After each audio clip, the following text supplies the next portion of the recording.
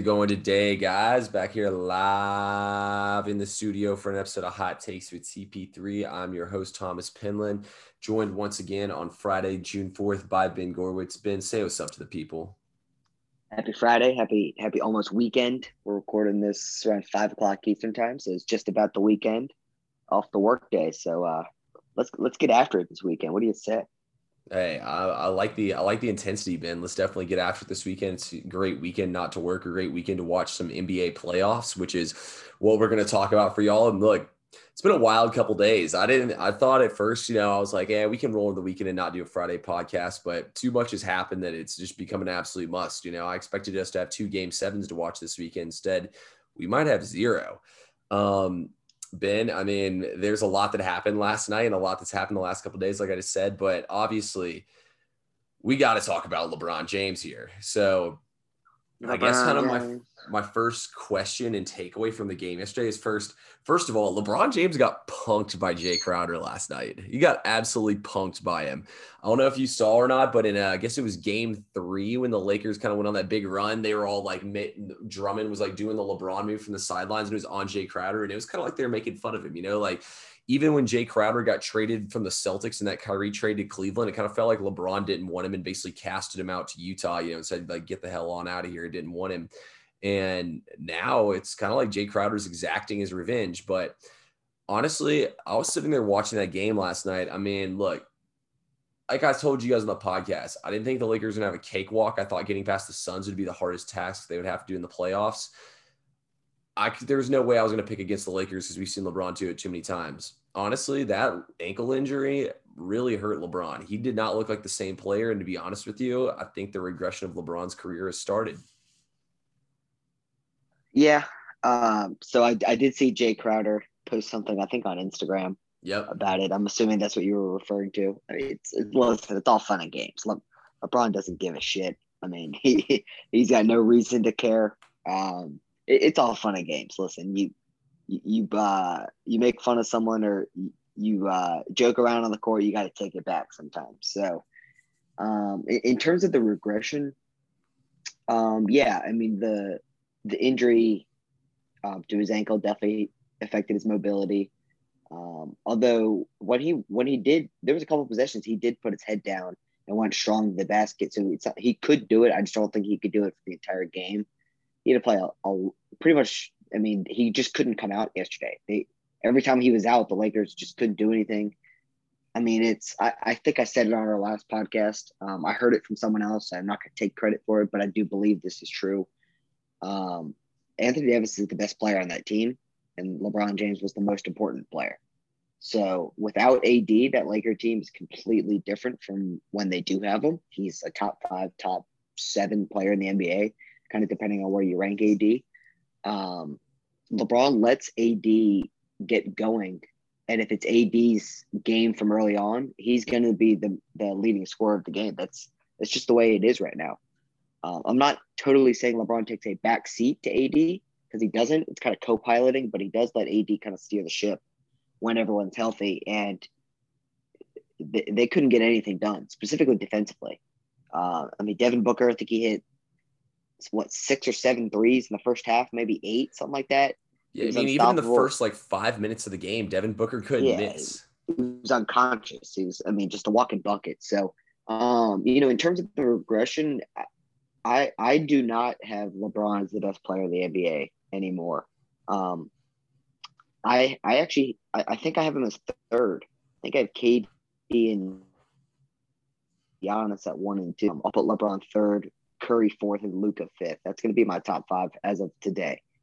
I'm okay with that list. I think it's a strong list. I think you can mix and match a couple guys in there, but that's the top 5 I'm going to go with. Yeah, I don't know. It's very hard for me to really move around on my list. LeBron, I mean, obviously I used to have him at 1. I mean, to be honest with you, I could argue he's not even in the top 10 anymore after seeing what we saw last night. I mean, last night was pretty bad. I mean, we've seen top other 10? players. What? You said you might have him at the top 10? I mean, based off his playoff performance, his playoff performance was terrible. I mean, last night was his highest scoring game at 29 points. I mean, we saw so many other players carry and elevate their teams so much higher in these playoff games than LeBron did, I really don't think he has it like that anymore. Like, I think that obviously he still has his IQ. He's still a great passer. He's a much better shooter than he used to be. But I think his athleticism and his ability and his quickness, to get to the cup definitely lost a lot of it. I mean, he didn't show really any of it in that series. Most of the time he went to the hole, it was him getting fouled. Most of his big plays was him, backing somebody down and hitting a little shot over him, or hitting like a pull-up three or something like that. It wasn't really – LeBron blowing by somebody and bringing the hammer. So, you don't think that comes down to the ankle though? No, that's what I was about to say. Excuse for him, but yeah, that has an impact. Yeah, a lot of it could have to do with the ankle. Based off the way he performed in the playoffs, I wouldn't say he was one of the top 10 performers in the playoffs. Now he could still easily have it. It could definitely still be that ankle injury. But honestly, I'm not going to knock LeBron's legacy for the loss. Look. Like we said, like me and you were texting about earlier. He's 6 years old. He's a 36-year-old.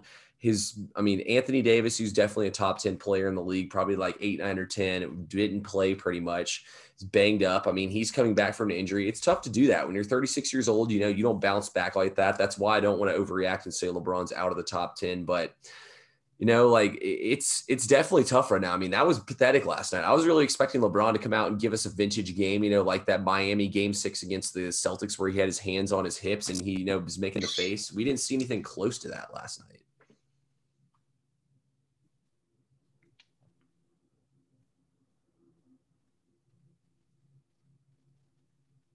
I think you kind of cut out there for a second. Yeah, you said something. Yeah, my bad.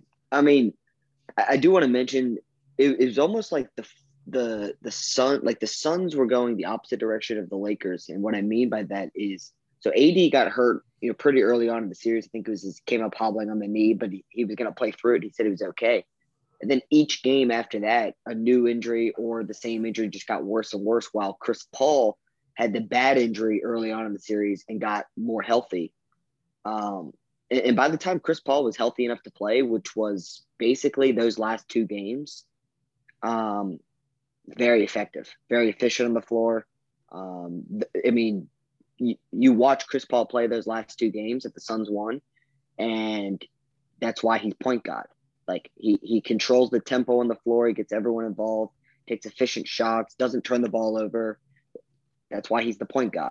That's who Chris Paul is. AD was getting worse in health and Chris Paul was getting healthier. And, like we said in the beginning, the Suns literally just wouldn't miss in the first half last night. Yeah, no, that was an unbelievable start. The Lakers are literally buried from the get-go. But I do want to say this about the Lakers, because I don't think people are talking the same. I think people have changed their thoughts and their perspective on the Lakers. So like in the beginning of the year, I don't think you found a lot of people that would say the Lakers role players around AD and LeBron are bad. I don't think you heard that a lot. But now that you saw what they could do, there's a lot. I've already read and seen a lot of people saying that the Lakers role players aren't that good. So, which one is it? You can't say they're pretty good, and then when they fail that they're bad. Well, they were either bad from the beginning because, listen, Kyle Kuzma so far in his NBA career has been nothing to talk about. Nothing to talk about. Alex Caruso has had moments where he shined. He plays hard. I get that. But he's like the eighth man on a basketball team. Like, he's not that good. You know what I mean? KCP, like, an average NBA player. I don't know if he's – I don't think the Lakers – core was good around LeBron. I'm not making an excuse for that because you have LeBron and AD, but I've seen a lot of people switch sides on that perspective. So did you think the role players were good enough to start the year? And do you have that same thought process now? I'm really glad you brought that up because I heard a lot of that talk today. And to be honest with you, Ben, I remember specifically me and you both came on this podcast before the season started, and we both said that we felt like that the Lakers got better because they added Montrezl Harrell and Dennis Schroeder. So, if anything, they got better with the role player positions, but yet somehow everyone says they got worse. It even added Andre Drummond as the season went on, So if anything, I think that their roster was better this year when it was last year. I really just think it came down to Anthony Davis and LeBron's injuries. I mean, it's pretty tough to win anything when your top two players get hurt. Like people bash James Harden for losing that series against the Warriors. I mean, it's pretty freaking hard to win without Chris Paul and the rest of your team's a G League squad. So yeah, I mean that's true, but also like Montrezl Harrell was a non-factor for the Lakers. He went from like a 6-man of the year player. Did he win it last year or did Schroeder win it last year? No, he won it last year. Trez won it last year? Yeah. Okay, so they got the 6-man of the year from the Clippers, and he barely played in the beginning of the series, and then when he did play, he was like a non-factor. So I don't know what happened with him. I mean, I have no idea what happened with him. He was a non-factor the entire time, every time he was on the court. Yeah, I think honestly the biggest problem was he just didn't fit in the rotation, because you got Davis, LeBron's going to play power forward at some time. I mean, realistically, you're finishing Kuzma lineup against those teams. Yeah, you see, like you have LeBron, Davis, Kuzma, Harrell, Drummond, and Gasol. That's 6 big men right there that all need to play. And your problem is, Harrell is the most has to play back to the basket, can't really shoot threes. Gasol can pass and play on the perimeter. Like Kuzma plays on the perimeter, LeBron play on the perimeter, Davis. Harrell's really the only one that just straight up can only play inside. So I feel like honestly he's just the odd man out in the rotation. But we could sit here and talk all day about that game, about everything with LeBron. It's still crazy to think that he's not in the playoffs anymore, but we knew it had to happen eventually. Let's talk about another choke job in game. I mean, this one's actually a choke job here in a game 6, and that is the Portland Trailblazers versus the Denver Nuggets. I mean, Portland, I was sitting there fat and happy at halftime. Portland was up by 15. I was like, hell yeah, this is going to be for sure game 7. Like, it's Dame time. Don't doubt it. I mean, Dame was popping off. It felt like Portland used all their energy in the first half to get up so big.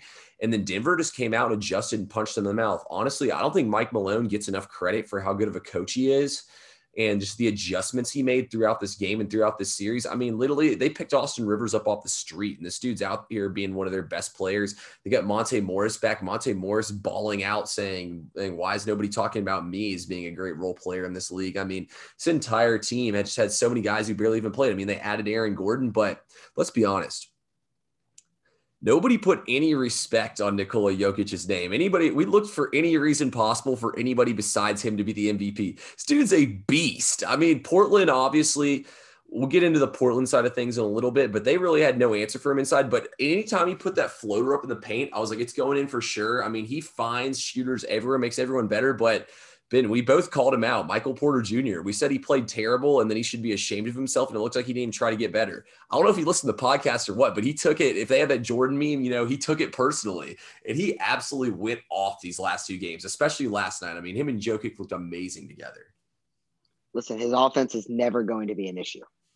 The dude was born to be a scorer in the game of basketball. It just comes so easily to him. Obviously, it helps when you're that tall, can handle, and can shoot it like he is. But I mean, he was the number 1 prospect out of high school, if I'm remembering correctly. Yeah, he was over Trae Young and all of them. Yeah, so I mean, the dude's a stud, and we talk about it a lot, whether it's on the podcast or kind of texting each other. There's no one that has depth like the Denver Nuggets. They legit have like too many guys that they can play. Yeah. Jokic. I mean, officially, I don't know if. I'm sure some people maybe have had like Embiid in the conversation, but officially the best big man in the NBA once the MVP is announced, I would say. I mean, the dude's a stud. He moves in such slow motion, just like Luka does, and he gets to his spot every single time. And if he doesn't get to his spot, he's finding an open teammate. I kind of want to get into it now. Let's talk about Portland's big men. They're atrocious at defense. Awful. Portland's problem, really since Damian Lillard has been a superstar in this league, has always been the defensive side. Always been it. Dame's not a horrible defender, but I wouldn't say he's a good one. But that's okay because his offense more than makes up for it. McCollum, when healthy, is a solid defender. Norman Powell's solid, but their big men are atrocious at defense. I mean, they're so bad. And I mean, Nurkic, offensive guy. Cantor, offensive guy. Zach Collins is never healthy. They just like Melo plays forward. I mean, they just don't have the guys. And it's a horrendous matchup when you're facing Jokic and you don't have any big men to defend. And he made him pay. No, absolutely. I mean, I would 150% fire Terry Stotts after this series is over. I mean, don't get me wrong. It's not necessarily his fault that their big men suck at defense, but I mean, their defense, like you were just saying, looked horrible. I mean, they didn't have a prayer at stopping Jokic, and that's really why they lost the series. Now, back to what you said about Dame, I think Dame's biggest problem is he's just a scorer and he's not really like an offensive like distributor. You know what I mean? Like he's more just a scorer, which I mean is not necessarily a knock on him. I mean, it's a lot of how like Kyrie Irving is. You know, that's the thing that kind of keeps Dame from being a top 5 player in the league is guys like Harden, guys like LeBron, like Luka, all the guys we've been talking about, even Jokic, like these guys. Not only can they get theirs, but they can also rise everyone's play up another level. Like 150% Jokic took everyone's play to the next level. And honestly, like, I really think Jokic has moved himself about as close to the top 5 players in the league as a center can get after this performance. It doesn't even matter what happens the rest of the playoffs. But I just feel like that Dame and CJ, the team doesn't work. I feel like it's time to just break everything up. Like Terry Stotts, it's not working out. Like Dame and CJ. See, the thing is, Dame and CJ both just are isolation scores at the end of the day. Now, they were better off when they had guys like Harkless, when they had guys like Amino who would kind of stand in the corner and hit threes and were 3-and-D guys, basically. I mean, Norman Powell is also just an ISO scorer. I mean, Nurkic, kind of an ISO post scorer, you know, like it just feels like that every single player on their team, even Melo, I mean, all these guys are basically just ISO players. There's not someone who, you know, is like sets other people up or just like a straight shooter and defensive guy. I mean, except for Covington, obviously, but I don't know. I just feel like this roster, man, I feel like it's time for Portland to do something different. Like, I don't know if I want to trade Damian Lillard. You might not ever be able to get back what you want. I mean, the fans love Damian Lillard. You got to think about it from the perspective as Portland's a small market, you know, like you're probably not, unless you draft right again, you're probably not going to get a player as good as Dame in a trade or in free agency. I don't hate keeping him, but I mean, I think McCollum has to be traded. I think Nurkic is available for trade. I think every single player on this roster, except for Damian Lillard, should be up for trade. And you got to do everything you can to try to get one player to come in there and win. I mean, you always see Portland's name in the conversation to get these guys. I mean, they can't really get them, but at least, you know, they actually do try to bring somebody in for Dame. But I just feel like we know now it's not. I mean, we've seen enough times it's not working. And I feel like they got to switch it up and do something different. I mean, I definitely agree with part of what you're saying. I mean, at one point. I mean, CJ and Dame just they're not winning. They're not winning enough. I do agree with the roster shakeup points that you make. I think it's, you know, Dame just signed that massive deal, and he's obviously worth it. He's probably worth even more than what he signed for, to be honest with you. But I think it's hard to find it. This might sound weird, but I think it's hard to find a trading partner for Lillard, not because of like, I mean, every single NBA team would want Damian Lillard. Yeah. But what are you willing to give up, and how much money can you take on? You know, I don't know. I mean, that's a lot to ask. Even like I was kind of talking to some of my Knick friends today, and they're like, yeah, I mean, why would, as a Knicks fan, why would I not want Dame Lillard? But do I have to give up the farm to get him? Because then we're back to square one. Like, do I have to give up pretty much everyone except for like Julius Randle? You know, you give up Barrett, you give up Mitch Robinson, you give up picks. Is it worth it? I don't know. I think McCollum, who I actually just looked it up, he's on a 4-year, $106 million deal. So it's like, I don't know. I mean, I think he's a good player. I think he's a solid defender. I think he's a good offensive player. I just don't know if you're going to get what you want back. So I think it's a tricky situation. I think before you fire Terry Stotts, I think the general manager owes it to Lillard to talk to him before making a decision. I agree. Because you don't want to fire Terry Stotts if Lillard loves playing for him and loves him, because then that pisses him off. You can't lose both of them. No, then your franchise might be shipping out of Portland, going to another city. Yeah. So it's a tricky situation for Portland. You know, if Terry Stotts was fired, I agree with you saying I don't think it's fair, but it might just be time. I think he would be picked up very quickly to be a coach because I think he's a solid coach. No, I agree with you completely. I mean, you don't want to do anything that's going to piss off Dame at the end of the day. And also, too, I definitely think Terry Stotts has done well. I just feel like that it just comes to a point, where the success hasn't happened. You can't get to the next level. You've come close. It's almost like the Falcons thing with Dan Quinn, for example. Like, he took you to the Super Bowl. He takes you to the playoffs the next year. You have a shitty season the next year. Then he has another shitty season. Then it's just kind of like, all right, like, we've experienced the highs of highs. It's the lows of lows now. Time to move on. I feel like that's how it is for Portland now. It's 2 first-round exits in a row. I mean, the West is tough, man. I agree with you, though.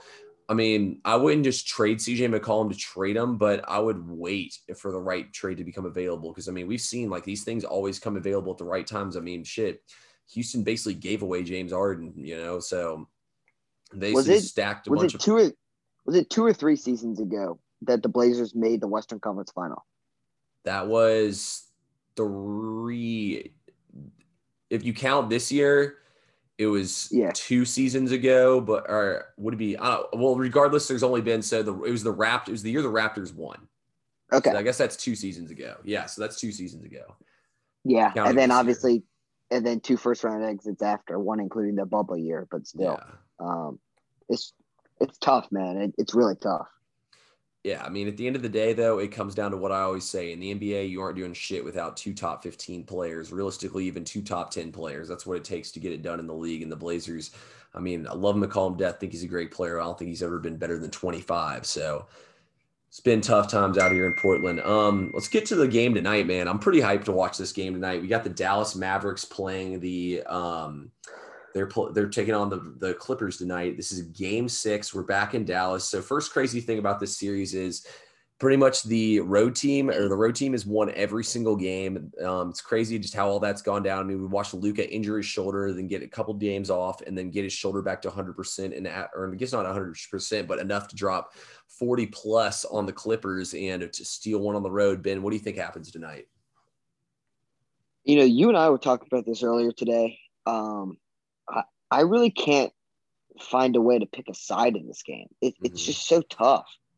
I think there's 2 interesting trends in terms of gambling that one's going to be a pick of mine and one's kind of just a lean. Mm-hmm. I feel like it's hard to convince yourself not to take the Clippers because I think most people think the Clippers overall are a better team and the road team has won in every game so far. But you know what? They can't stop Luka. Like Kawhi and Paul George are supposed to be some of the best 2-way ball players in the NBA, offensively and defensively. That's what these guys are known for. And they have no answer for Luka. Like none at all. I mean, he scored 40 points through 3 quarters. I think he only finished with like 42 or 44, but still 40 through 3 quarters just means you can't stop someone. And he's done it all series except for the game he got hurt. So my gut says lean Clippers because the road team has won every game. But that, what is it, +3 for the Mavericks at home? That's tough not to take either. So I'm staying off of it. I would lean Clippers just because that's how the trend's going.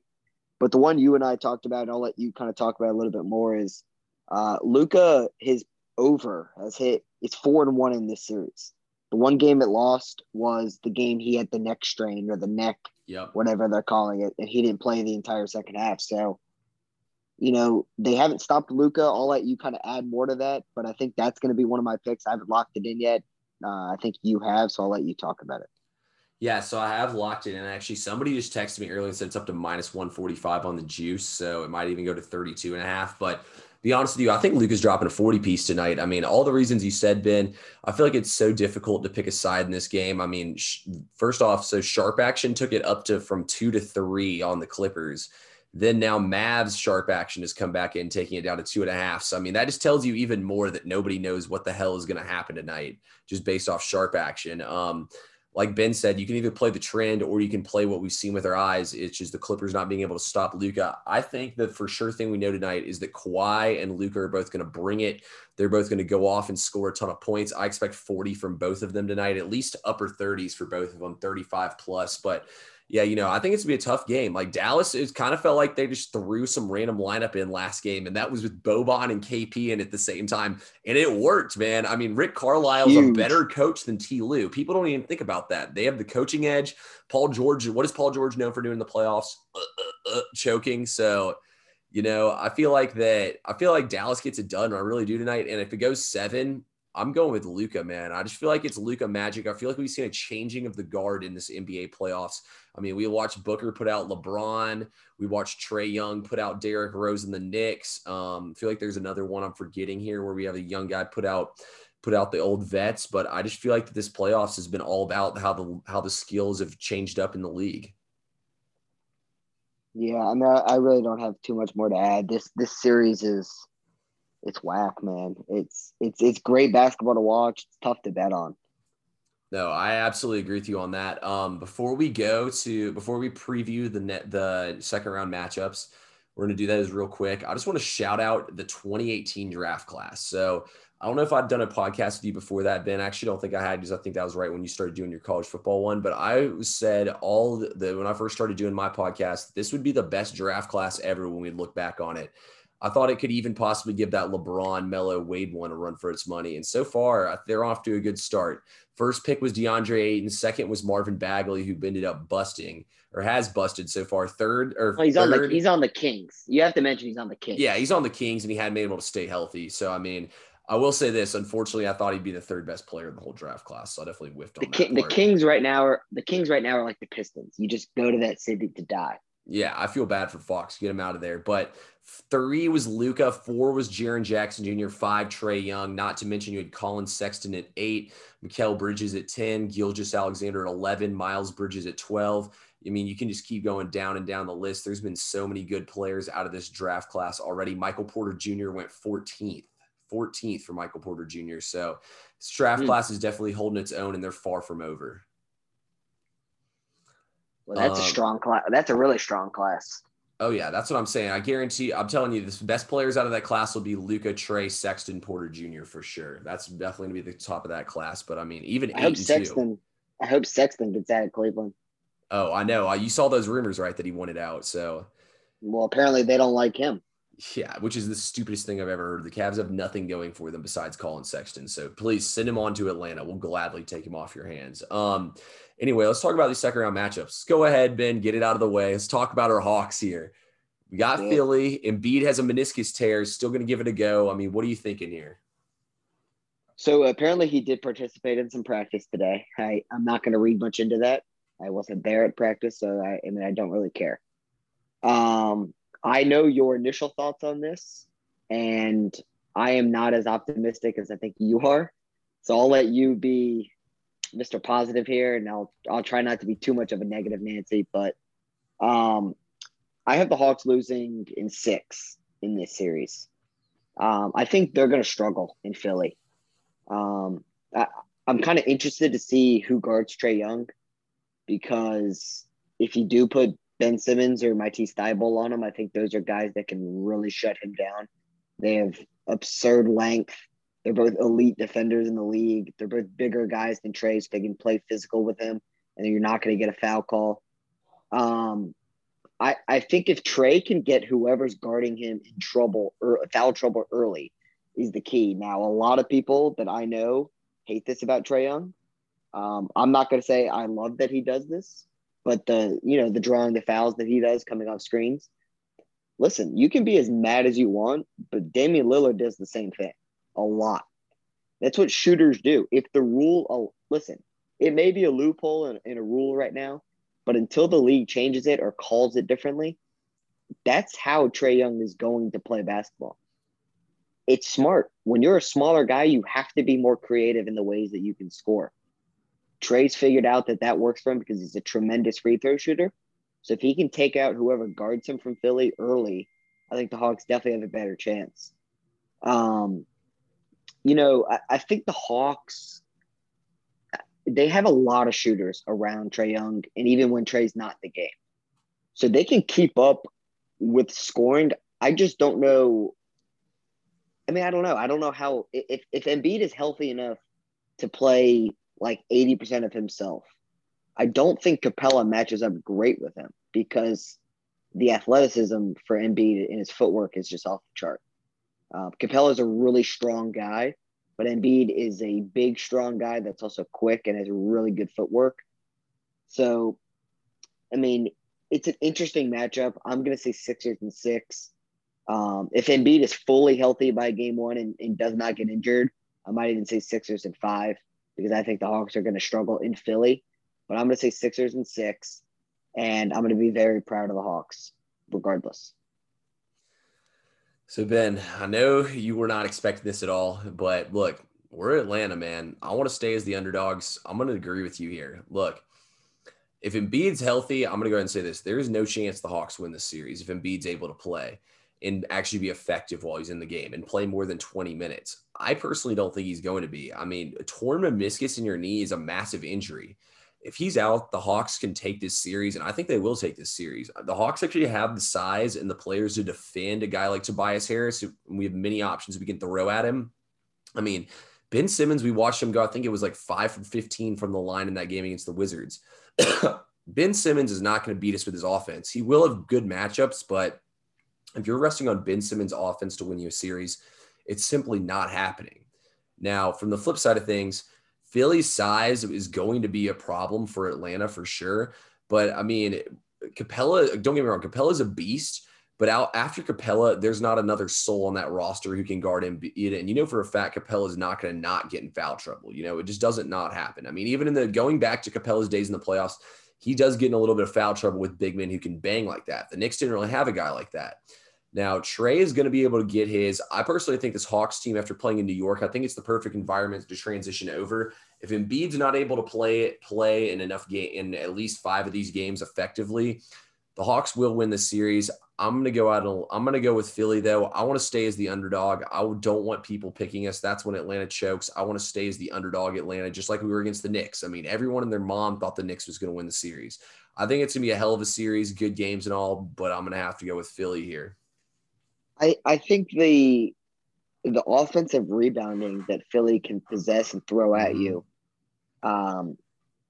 could be a strength in this series. Now, like when Capella's out of the game, they're going to play what's his name? The center we just drafted. Oh, Okongwu. He went off last game. Yeah, he strong. But their bench center is Dwight Howard, who is much stronger and knows how to play the game of basketball a lot more than a rookie does. And, you know, they're off. I think the key is if you're going to give up an offensive rebound, and this goes for both teams, because both the Hawks and the Sixers do this well. If you give up an offensive rebound, you have to limit the threes that you give up off of those offensive rebounds. You got to make sure that they either go to the free throw line or, you know, if it's a big man like Dwight, I'll even include Ben Simmons as a big man, 6'10". Capella's not the greatest free throw shooter. Those kind of guys make it hard for them because you can't give up easy twos. This is going to be interesting. I mean, I like that the Hawks can throw like DeAndre Hunter and Gallinari and Bogdanovich and Solomon Hill, these type of guys at Ben Simmons. So I do agree with you on that point. It's just, can everyone else, you know, they play a similar style as the Hawks, except that they have a big man that they can give the ball to inside. The Hawks don't really go inside, but they like to spread their shooters out. And you know what? You can't leave Danny Green open. You can't leave Tyrese Maxey open. Cork Mox, you can't leave him open. These guys can shoot. So the offensive rebounding, limiting the threes off of them is what I'm going to call my X factor of the series. Yeah, no, I'm going to agree with you completely on that one. Philly can drain threes, and that's really where the kill teams with Ben Simmons and Embiid getting those rebounds and kicking them out to guys like Harris and Seth Curry and Danny Green draining threes. So I think that's a great point you make there. Let's go to the Western Conference series before we come back over to the East, and let's talk about the Suns versus the Nuggets. What do you think's going down here in this one? I mean, this is a little bit tougher of a matchup for Jokic. DeAndre Ayton is very athletic. DeAndre Ayton is very big and he's very strong.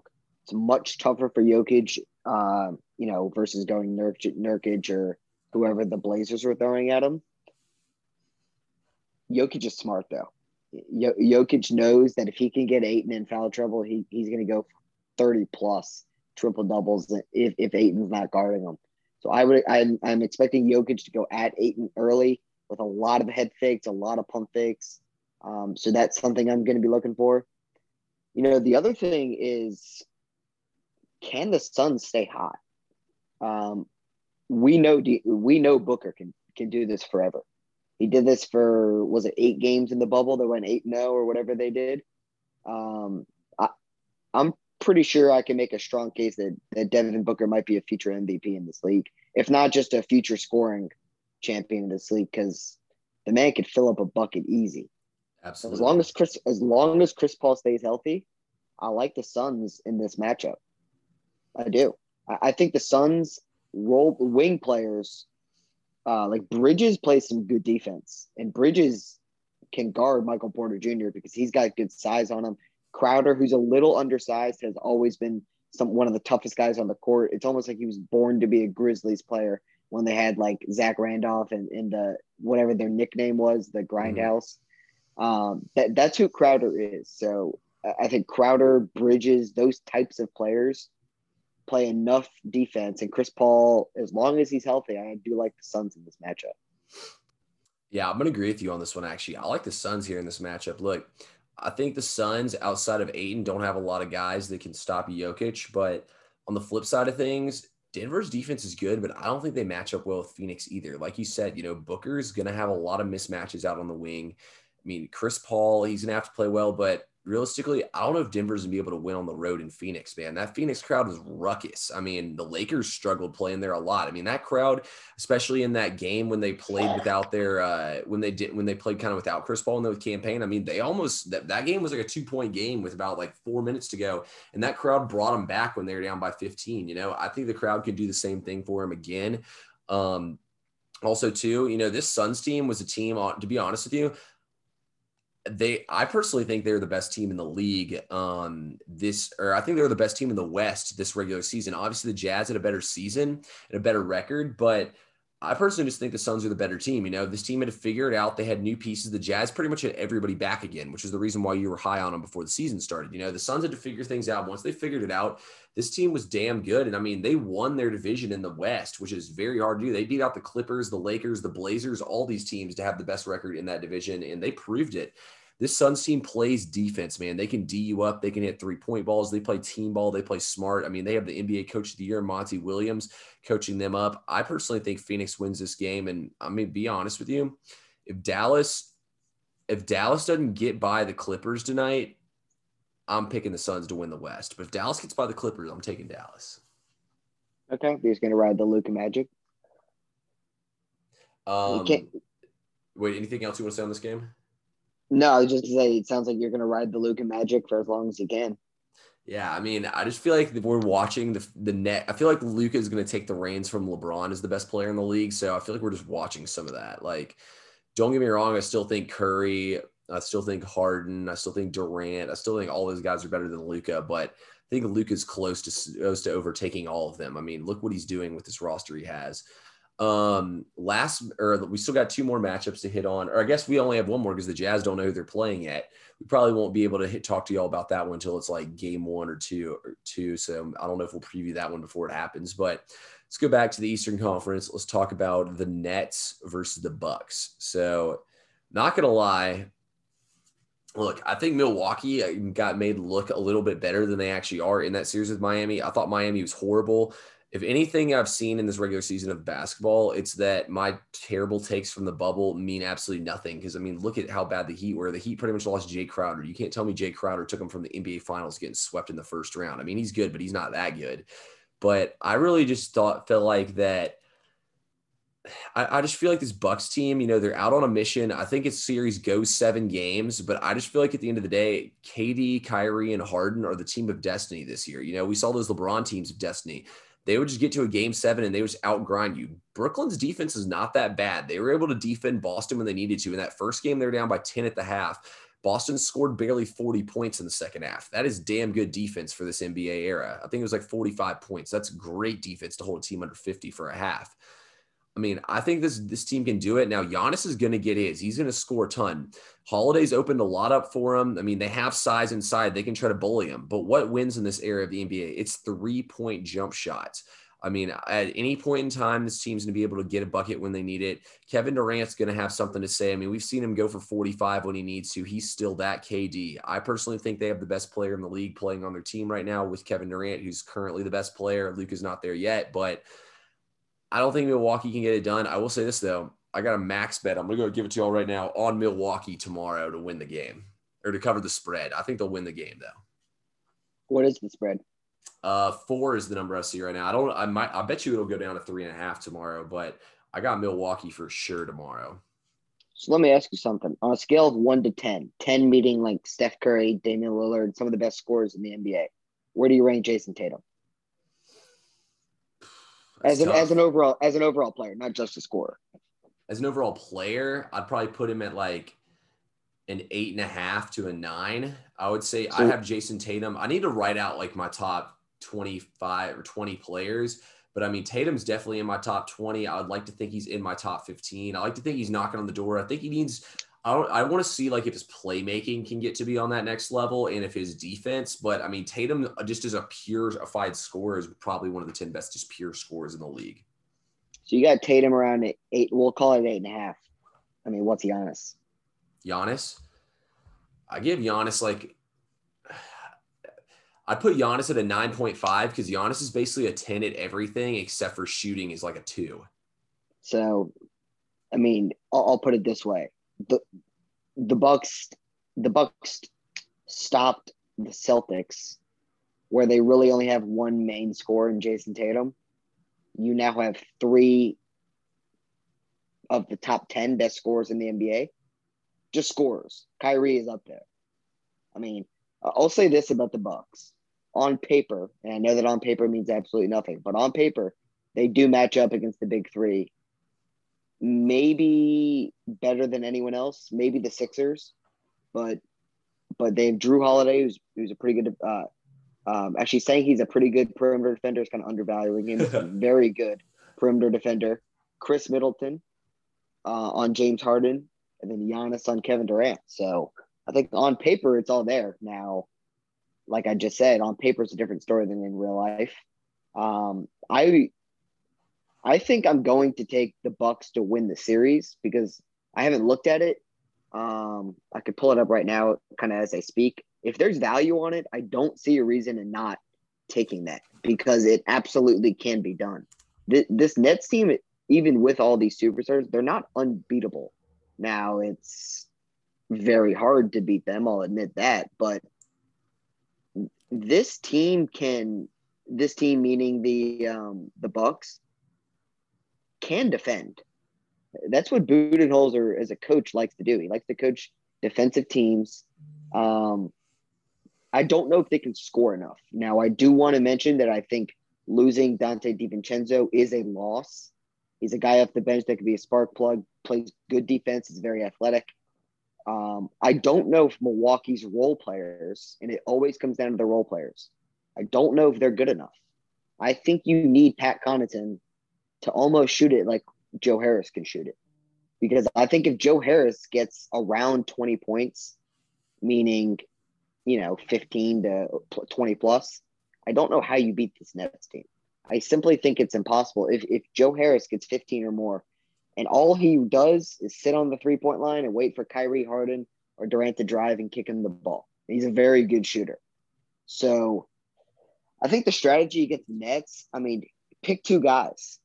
Pick 2 guys that you want to shut down and let everyone else shoot.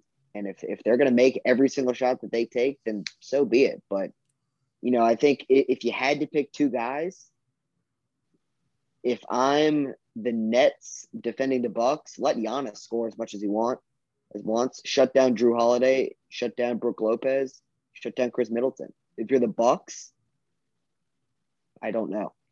I don't know who's the – I think I don't know. I literally think Durant is like almost impossible to guard. Yes. I think James Harden in an isolation situation is pretty close to impossible to guard.